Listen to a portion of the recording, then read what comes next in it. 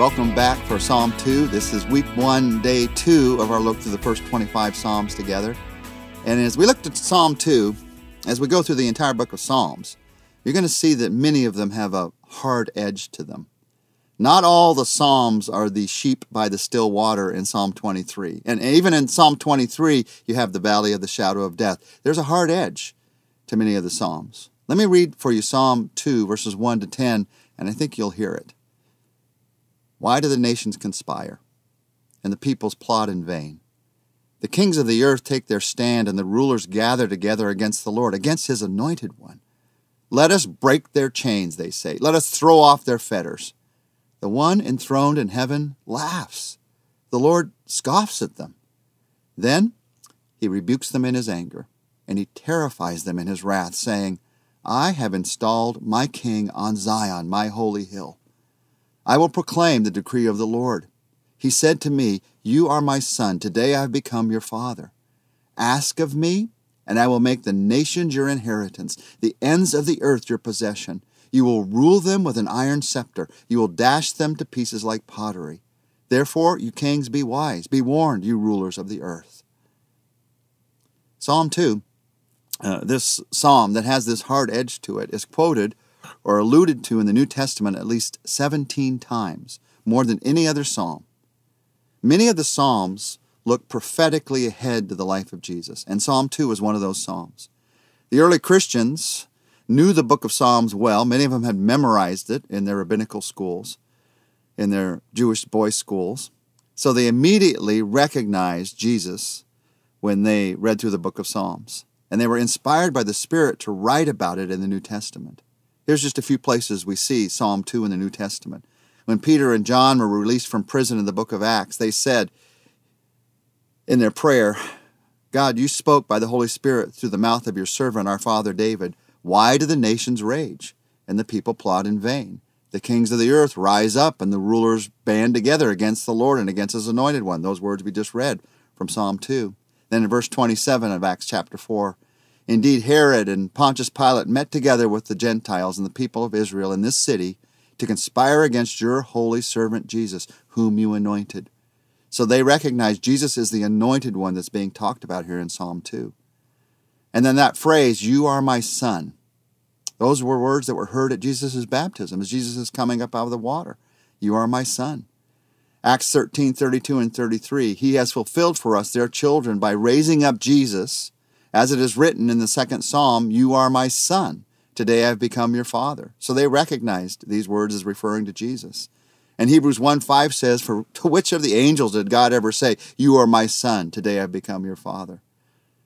The book of Revelation points to another picture from this psalm, the picture of one who will rule all the nations with an iron scepter. And knows that points to Jesus. Revelation 12:5, she gave birth to a son, a male child, who will rule all the nations with an iron scepter, and her child was snatched up to God and to his throne. So you hear this psalm, you see the strength of God in this, and you're reading the truth about Jesus. In many ways, Psalm 1 tells us the purpose of the book. The purpose is that God wants to give his blessings into your life. And Psalm 2 gives us the message of the book. And the message throughout the book of Psalms, we're going to see this again and again and again, is God is greater. God is greater. The nations act and feel and look as if they are the greatest thing, but they pale in comparison to the greatness of God. God laughs that they would think that they are the greatest thing, just like you would laugh at a 2-year-old thinking that they could win a fight against a parent. It's just humorous, and God laughs. But if you feel like this is only about the nations, then you're missing the point. It's about you and me. Because we sometimes conspire and plot in vain to get our way instead of God's way. We sometimes take our stand against Jesus. And we sometimes want to break our chains and live like we want. And this is a psalm that's about the foolishness of conspiring against, of standing against, of fighting against the one who is not only all-powerful but all-loving. This is a psalm that reminds us of both God's love and God's power. And it's summed up in verse 11. Verse 11 says, Serve the Lord with fear and rejoice with trembling. You serve him with fear, and you rejoice with trembling. There's this balance, the balance of the love and the power of God. You could call it awe.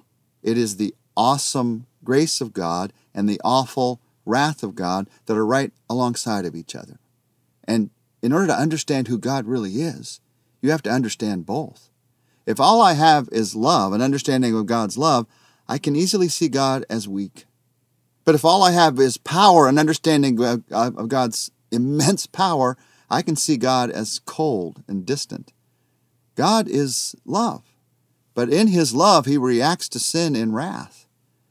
God, in this psalm, is pictured as someone who is angry at the nations for wanting their own way.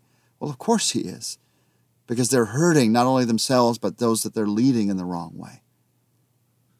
Now, these nations, they're raging against God because they're not getting their way. You ever been there?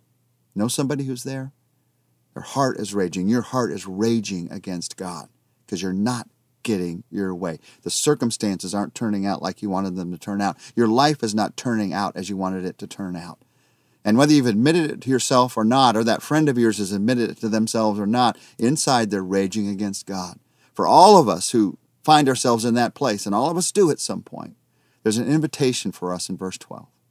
Verse 12 says this, "Kiss the Son, lest he be angry, and you be destroyed in your way, for his wrath can flare up in a moment. Blessed are all who take refuge in him." I love that picture. It's God's invitation to you today. Kiss the Son. Now, there's all kinds of kisses. You kiss your girlfriend or your boyfriend. You kiss your husband or your wife. You kiss your grandmother. There's all kinds of kisses. But this phrase, kiss the Son, we've just read about the one who is the ruler of all, the one who's the king. You kiss the ring of a ruler to recognize the power of that ruler and to proclaim your allegiance, your commitment to that ruler. You kiss the ring of a ruler to proclaim your willing, even loving submission to that ruler. And so the invitation here is kiss the Son. But you better know who you're kissing. Not Jesus meek and mild, Jesus with an iron scepter, the power of God. That's God's invitation to you today. Kiss the Son. So in a spirit of prayer, right now, would you just say this to Jesus? Jesus, I just visualize myself right now. You are the ruler. You have a kind of power that I can't even conceive. And so I visualize myself right now bowing my knee before you and taking that ring of power and kissing you, kissing the Son, recognizing your power, submitting to your power. But I don't do it in fear. I do it in love. You are a God to be feared, but you're also a God to be loved. And I choose to express that love to you right now. Thank you, Jesus, for what you did on the cross, that opened the way for me to bow my knee before you in this moment and say, you are my Lord. You are my Lord.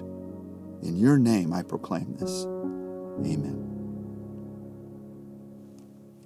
Tomorrow we're going to look together at Psalm 3, at how David found God's strength when he was at his lowest.